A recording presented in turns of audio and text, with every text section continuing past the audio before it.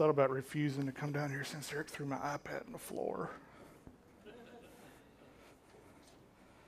But I guess I'll be here anyway.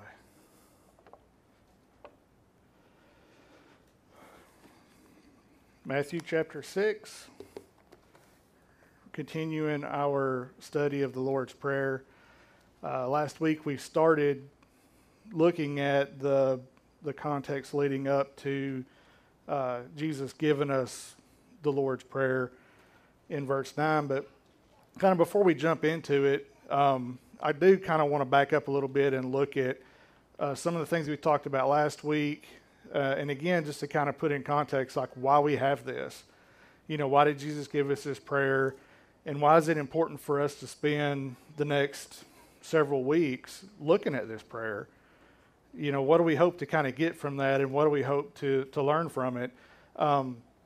And so I want to go back to verse 1, chapter 6, verse 1, where Jesus says, "Beware of practicing your righteousness before other people in order to be seen by them, for then you will have no reward from your Father who is in heaven." And then he goes into discussing some things that people are doing. And so I think we have to kind of keep this in mind when we look at the Lord's Prayer, kind of why did Jesus give this to us? And it's because there was a practice going on of people practicing righteousness to be seen by people, to try to impress other people. And, you know, we all know, I mean, we've all seen that happen. We've all seen people, and we may have been that person who wants to do things to look good in front of other people, you know, whether that is serving, whether that is praying, whether that is whatever. A lot of times, if you've been in church for a long time, you've either done that or you've seen other people do that, where they do things just to be seen, just to appear righteous before other people. Like we got to put on a facade or something, and everybody thinks that we're super spiritual or whatever it is, where that's kind of what we see is going on here. And Jesus, he points out some of the things that they were doing, such as the way that they were giving. But he also talked about the way they prayed. And this, I think, is something good to look at as we move into the Lord's Prayer, because they were doing it wrong. They were seeing a lot of people doing it wrong. And so Jesus was going to say, this is how it should be. And so if we go back in chapter 5, where Jesus says, when you pray, you must not be like the hypocrites, for they love to stand and pray in the synagogues and the street corners, that they may be seen by others. And so he calls out people that he calls hypocrites, people that are just putting on this mask of being super spiritual. They're out praying where they can be seen. And it's not, you know, as Eric talked about, it's not that praying in public is bad. I mean, he just did it. You know, there was nothing wrong with that. He didn't do it to put on a facade to you guys, to look super spiritual. And so again, it all goes back to the heart of why we do what we do. But there's a warning. Don't pray like the hypocrites pray. Don't do these things in order to be seen. And then he goes on in verse 7, and he says, when you pray, do not heap up empty phrases as the Gentiles do, for they think they'll be heard for the many words. And so he's got these two groups of people, the hypocrites and the Gentiles, and they're both praying, and they're both doing it wrong, and they're both doing it for different reasons. Sometimes I feel like, you know, I'm a Gentile hypocrite. I mean, I'm doing it all wrong for all the wrong reasons. But that's the way the Gentiles would pray, because they were praying to foreign gods who were not gods at all. And so they felt like the more words that they could throw out and the longer their prayers were, the better chance they were of getting heard by whoever it was they were praying to. And so that's the way the Gentiles would pray. They would pray by heaping up all these words and words and words and words, and just hoping that their gods would hear them. And, you know, sometimes we're kind of the same way. Sometimes we feel like we need to use lots and lots and lots of words so that hopefully God will catch a couple of them and grant us what we're praying for. You know, I was kind of thinking back, kind of in my life, like my prayer life and stuff. And, you know, am I that way? Am I that kind of person who, you know, when I pray, I just want to pray with, using a lot of words and a lot of good words, a lot of good church words. A lot of things that, like, if I'm praying in a group, like, people are going to really think, like, man, this guy knows what he's doing, and I've probably been guilty of that at times. And I know that I've heard other people do that. I've prayed with people before, not anybody here, but really, not really anybody here, but I have prayed before where, you have group prayers, you pair off and you pray with somebody, and I've prayed with a person that while he was praying, I thought, oh my gosh, like, this is like the most masterful prayer I've ever heard. And it went on, it seemed like forever, and it's kind of intimidating because it's like I'm next and I can't compete with this. I'm not as good as this guy is. But we do that. And why do we do that? We do that to impress the people around us. Do we do it to try to impress God? I mean, why do we do that? But for whatever reason we do.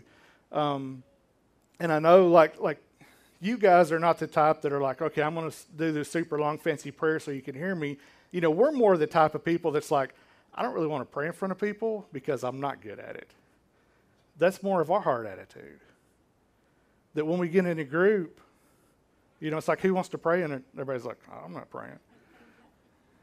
And y'all know it's true because we've all done that. Why is that? Like, is it something you're supposed to be good at? Is it something you're supposed to know a lingo or a code or, what is it? Like, we know how to talk to each other. We're really good at talking to each other. Some of y'all are masterful at talking to people. Some of us have work to do to get there, but we're all getting there. But we're good at talking to people. But then when it comes to talking to God, it's like, I don't know what to say. That's the way we are. And so we need a lot of help. We need a lot of guidance when it comes to our prayer and what to pray and how to pray. But the first thing we have to shed is the image of the hypocrite and the Gentile. That we're not doing it to be seen by people. We're not doing it to impress people. And we're not doing it to try to come up with a great, elegant, lengthy prayer that's going to be impressive. Like, that's not what prayer is. If you're a believer, I mean, you should pray. And if you're a believer, you should not be afraid to pray in a group because you're not praying to the group. You're talking to God. And that's all prayer is. It's communication with God. And so we need work. We need to work on praying. And Jesus, he knew that his disciples needed to work on praying.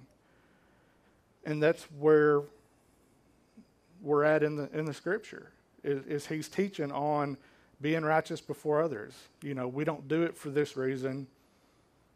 Don't give for this reason. Don't pray for this reason. And then he says, let me tell you how to pray. And so if you want to put that next slide up, Matthew 6, verses 9 through 13, this is the Lord's Prayer, and this is what we'll be going through for the next few weeks. And what we want to do is every week we just want to read this. And so we all want to read this together. So when we start, that means like you're going to read it while I read it out loud where people can hear you, okay? So let's give this a try. Matthew 6, 9 through 13. Our Father in heaven, hallowed be your name. Your kingdom come, your will be done, on earth as it is in heaven. Give us this day our daily bread, and forgive us our debts, as we also have forgiven our debtors. And lead us not into temptation, but deliver us from evil. For yours is the kingdom and the power and the glory forever. Amen. Good job, guys. We just want you to get used to hearing that and saying that and knowing this prayer by heart. Not because it's a magic formula, but this is what Jesus says, I'm going to tell you how to pray. And so if you're going to think about these things, you've got to know what Scripture says. And this is recorded for us in Scripture. So Matthew 6 and verse 9, it says, pray then like this, our Father in heaven, hallowed be your name. And this is going to be our focus for tonight, this one verse, this one real simple phrase. is what we're going to look at. And hopefully by the end of the night, we'll kind of have a little bit of an understanding of what this means. What does it mean when Jesus says, "Our Father in heaven, hallowed be your name"? Like, what is he teaching the disciples about prayer at that moment? And what can we learn from this phrase about our own prayer and the way that we should pray? And so I do want to notice, before we really kind of jump into that phrase, that at the beginning of verse 9, he said, "Pray then like this." And so again, he's given us a guide. He says, don't pray like the hypocrites. Don't pray like the Gentiles. Pray like this. And so he's kind of giving them the don't do this, but do this kind of thing. And so when Jesus does that, like, we really need to pay attention, because he's trying to instruct us. He's trying to keep us from doing something wrong. He's trying to keep us from a wrong attitude or whatever it may be. And so he's trying to instruct us on what to do. And so he says, pray this way. And then he gives us this prayer. And so, like, what's the purpose of him giving us this prayer? Like, is this what we're supposed to pray? Or is he giving us kind of a guide as far as, here's what your prayer should look like? And I think it's kind of neat, because when we look at it and we just read it, and it didn't really take that long to read, did it?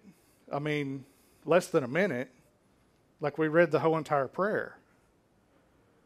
And it's kind of neat that this is what Jesus gave us. Pray like this, because he just talked about people who gave lengthy prayers, very wordy prayers, people that are praying to be seen and to impress people, and look at how long and elegant my prayer is. And Jesus says, pray like this, and it's short, and it's to the point. And so I think he's kind of proving that point, that, prayer doesn't have to be something impressive to people. You just got to have your heart right, and you've got to pray for the right things.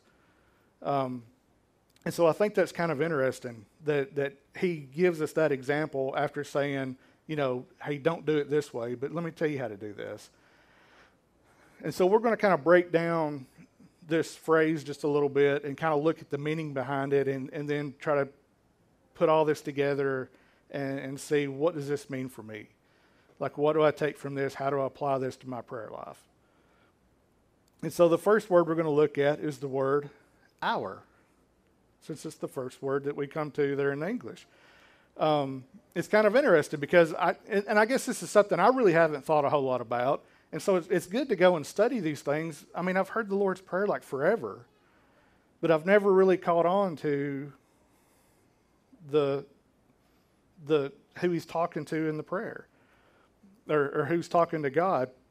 He says, "Our Father in heaven," and then when we go down, it says, "Give us this day our daily bread. Forgive us our debts." Everything's plural in this prayer. And so it's kind of interesting, because it's like, when I pray for me, but, here in this prayer that Jesus gave us, it's almost like we're praying for each other. And so, sometimes people talk about, he just said, when you pray, go hide in your closet and pray. Don't do it in front of people to be seen. And so people will think, well, maybe you shouldn't pray in public. But then he turns around and gives us this. So obviously, like, it's good for us to come together and pray. It's good for us to pray as a group. Our hearts are united as one. As Eric led us in our time of prayer tonight, to lift up these requests to God, Eric wasn't praying for him to lift these things up to God. He was praying for us corporately. Like, all of our hearts are bound together in that prayer. Even though he was the only one verbally communicating the prayer, we're all in agreement with it. We're all united with Eric as he brought this prayer before God, that, Lord, these people are coming for help. Please help them. And we all come in that together, and that's why we finish the prayers by saying amen, because we're praying in agreement. And so it's kind of interesting that he's using these plural words to go through this prayer, because this is us praying united, our hearts together. Our Father in heaven, hallowed be your name. We're coming together, and we're praying this together. The word Father here, it means Father. Pretty earth-shattering. But the neat thing about this is who we're praying to. We're praying to someone that we call Father. And again, if we go back to the examples that he gave about the Gentiles and their prayers and the way they pray, who are they praying to? They're not praying to somebody they can call Father. They're praying to someone they're probably afraid of. If this God actually moved, it would scare them to death. It's somebody who's terrifying, who doesn't care about them. And yet Jesus says we're praying to someone we call Father. And man, that's such a huge difference, because we're not praying to a foreign God. We're not praying to someone who is withdrawn from humanity and who doesn't care about what's going on. Please intervene and do something here. We're praying to someone we call Father. And that shows a very intimate relationship between us and the person we're praying to. And we can't miss that fact that this is what Jesus says. Pray to your Father, our Father in heaven. That's who we're addressing. I want to give you guys a few verses. You can jot these down if you want to. John 1, verses 12 through 13. It says, "But to all who did receive him, who believed in his name, he gave the right to become children of God, who were born not of blood, nor the will of flesh, nor the will of man, but of God." And then Galatians 4 through 7. It says, "But when the fullness of time had come, God sent forth his Son, born of woman, born under the law, to redeem those who are under the law, so that we might receive adoption as sons. And because you are sons, God has sent the Spirit of his Son into our hearts, crying, Abba, Father. So you're no longer a slave, but a son, and if a son, then an heir through God." And then Matthew 6:31 through 33, it says, "Therefore do not be anxious, saying, what shall we eat, or what shall we drink, or what shall we wear? For the Gentiles seek after these things, and your heavenly Father knows you need them. But seek first the kingdom of God and his righteousness, and all these things will be added to you." And so I just wanted to pull out a few verses just to remind us that this is our position before God. That through the blood of Jesus, through the salvation that we have, we've been adopted into his family. And we're considered sons. We're heirs to all that God has. And so we're talking to someone who is our Father. He's not a foreigner. He is our Father. He's brought us into the family, and we've been united with him. And so when you pray, you're praying to your Father. It's just like going to your Father and asking for something, asking for help, asking for anything. I love the verses that we read in Matthew 6:31 through 33, because it says, your Father knows you need these things. When you're hungry, God knows you need food. When you're naked, God knows you need to be clothed. I mean, this is not news to God. Why does God know this? Because he's your Father. He's personal. He cares about you. He knows your needs. And so we can't forget that. But not only does he say that God is our Father, but he also reminds us that he's in heaven. So we're praying to our Father who's in heaven. And we can't let this fact slip by us either, because that puts God in a position of authority. That puts God as sovereign over everything that's been created. That he's not a little statue I've got on my shelf. I mean, he's holding the universe in his hand. He's in heaven. He's supreme to everything that we have here. And so I'll give you a few verses to think about. Isaiah 55, verses 8 through 9. "For my thoughts are not your thoughts, neither are your ways my ways, declares the Lord. For as the heavens are higher than the earth, so are my ways higher than your ways, and my thoughts than your thoughts." In Psalm 33:10, it says, "The Lord brings the counsel of nations to nothing. He frustrates the plans of the people." Proverbs 19:21, "Many are the plans in the mind of man, but it's the purpose of the Lord that will stand."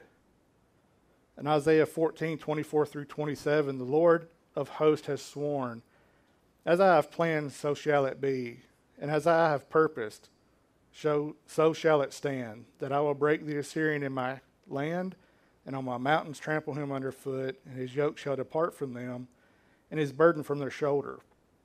This is the purpose that is purposed concerning the whole earth, and this is the hand that is stretched out over all the nations. For the Lord of hosts has purposed, and who will annul it? His hand is stretched out, and who will turn it back? It's an amazing thing that we pray to not only someone we call Father, someone that we love and someone that's personal to us, but we pray to someone who's sovereign. We pray to someone who, once he stretches his hand to do something, nobody can turn it back. He answers to nobody. We don't tell God what to do. Satan doesn't tell God what to do. God is powerful. He's all powerful. And this is who we're praying to. And so when we pray, we're not praying hoping that somebody, God, I hope you can do this. Like you might or might not be able to. No, you're praying to someone who's sovereign. You're praying to somebody who has the power to do whatever. And there's so many scriptures that when we go and read point to that fact, that once God has purposed something, it'll come to pass. How can we have assurance of an eternity in heaven if God wasn't sovereign? I mean, something could happen like on my trip between here and there, and I might get lost. Is that going to happen? No. Why? Because God is sovereign. He has promised it, and it'll come to pass. This is the person we're praying to. And it's an amazing thing that he is this personal and this loving to us, but yet this powerful. But this is our God, and this is the God that we pray to, and this is what Jesus is reminding us here in verse 9, that when we pray to our Father who is in heaven, who is above all things, and all things are in his hand. And then he says, hallowed be your name. And so this one, until I really studied it for a long time, was just kind of, I don't know, to me a little weird. Like, I don't use that word hallowed. Do you guys use the word hallowed? Have you ever used the word hallowed? Like for anything? My mind goes to Halloween. And I'm like, well, this don't sound right. How does this kind of, and so it's weird. Like, what am I saying? Like when I pray this, what am I saying to God? When I say, hallowed be your name. And so I really want to understand this. And one thing that's interesting to me that I think I've had wrong probably my whole life up until I was really studying for this is that all the phrasing in this prayer, they're petitions to God, and they're not like statements to God. And so I always kind of saw this as our Father in heaven, hallowed be your name. So like I'm telling God, this is what your name is. Here it is. But that's not at all what Jesus is saying. These are all petitions before God. And so instead of it saying, hallowed be your name, it's probably better translated, may your name be hallowed. And so it's something that we're saying, Lord, let this happen. We want to see this happen. And so what in the world does that even mean? So what's the word hallowed mean? It's real simple. It just basically means to treat as holy or reverence. And so, Lord, your name is holy. Like, Lord, we give you reverence. And so when we pray this, we're not saying, God, this is who you are. But we're saying, God, let this be. Let this come to pass. And it basically means that we're stating a desire to see God truly honored as God throughout the world. And if we go to Philippians 2, 9 through 11, we're reminded, it says, talking about Jesus, therefore God highly exalted him and bestowed on him the name that's above every name, so that the name of Jesus every knee shall bow in heaven and on earth and under the earth, and every tongue confess that Jesus Christ is Lord to the glory of the Father. And we see this as always as a great future event, that someday every knee will bow to Jesus and confess that he's Lord to the glory of God. Someday God will be honored by all people. And we see that as this is something that will happen, but does it happen now? Well, it doesn't happen now. We know it doesn't happen now. But when we make this statement, our Father in heaven, hallowed be your name, then this is what we're desiring. This is what we're crying for. Lord, let it come. Let it come that all knees will bow before you, that all tongues will confess that you are holy, you are magnificent, you are Lord. This is the thing we're desiring to happen. And so it's a petition to God. God, let this be. May it be. May it be that all people will come to know you. May it be that all people will regard you as holy. And so it gives us this desire that, Lord, this is what we're asking for. And so when we kind of put all this together, I just wrote a statement in here. We pray to our Father who knows us intimately, is all loving, has all authority, and our desire is that the world will recognize him as holy. That's kind of a summary of what this little phrase means. And so what do we do with that? Like, man, that sounds really good, but what do I do? Like, how do I apply that? You know, of course I could kind of maybe incorporate that in my prayer or something, which may be really good, but what do you do with that? And so as I was thinking about this, it kind of come to mind that how we pray is a reflection of our faith. And to me, sometimes it's kind of a scary thing. You know, when I pray, what does it say about what I believe? You know, when you pray, what does it say about what you believe? You know, do you pray to God as if I'm throwing something up and I hope it sticks? You know, I'm going to ask for something, but I don't really think you're going to do it. What does that kind of say about our prayer life? You know, where is faith? Do we believe that God is indeed sovereign over everything? That we are praying to a loving Father that is all powerful, that can do whatever he purposes to do? You know, is this the way we approach prayer? Is this the way we approach God when we pray? Or do we pray like the Gentiles, to where I'm going to heap up a lot of words and I hope you hear some of them? I hope something happens. So it speaks a lot about where our faith is, how we pray.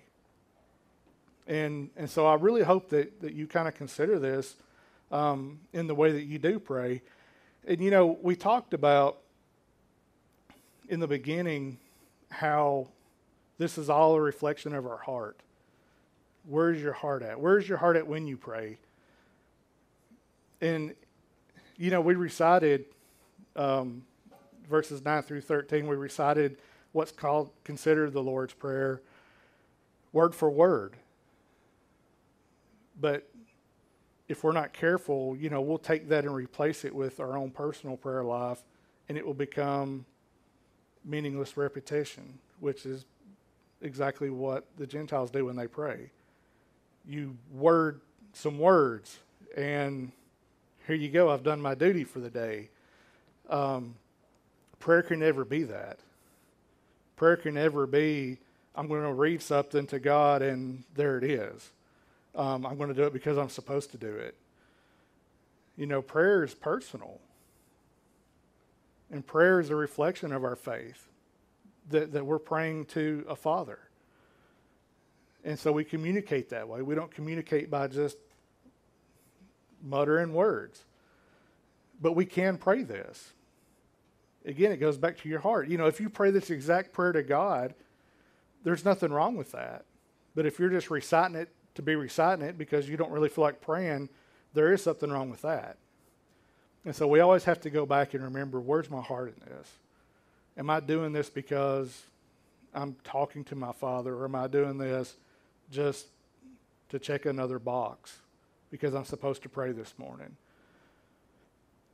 And so just think about those things when you pray. Why do you pray? What do you believe when you pray? How do you approach God in our prayers? So let's all pray together. Lord, again, we are grateful that indeed you are a good and loving Father to us. Lord, that indeed you care for each of us individually, personally, And God, we know that because of the love that you have shown. Just through provision, just through taking care of the things that we need to survive here on earth. But God, especially through the sacrifice of your Son. God, that you didn't hold him back, that you didn't spare him. But God, even while we were sinners, even while we were rebellious, Lord, he came and he died for us. And that is the ultimate sign of love, that he laid down his life for us because we could never bear your wrath. We could never satisfy it. But he could. And Lord, you did that for us, and we're so grateful. God, I pray for each and every person here, God, that you would strengthen their faith.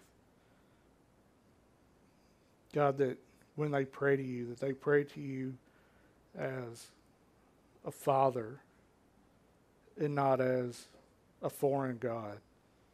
Lord, that when they pray to you, they realize that not only are you loving, but you are indeed all-powerful. God, the things that you purpose will come to pass. Lord, there is no one like you.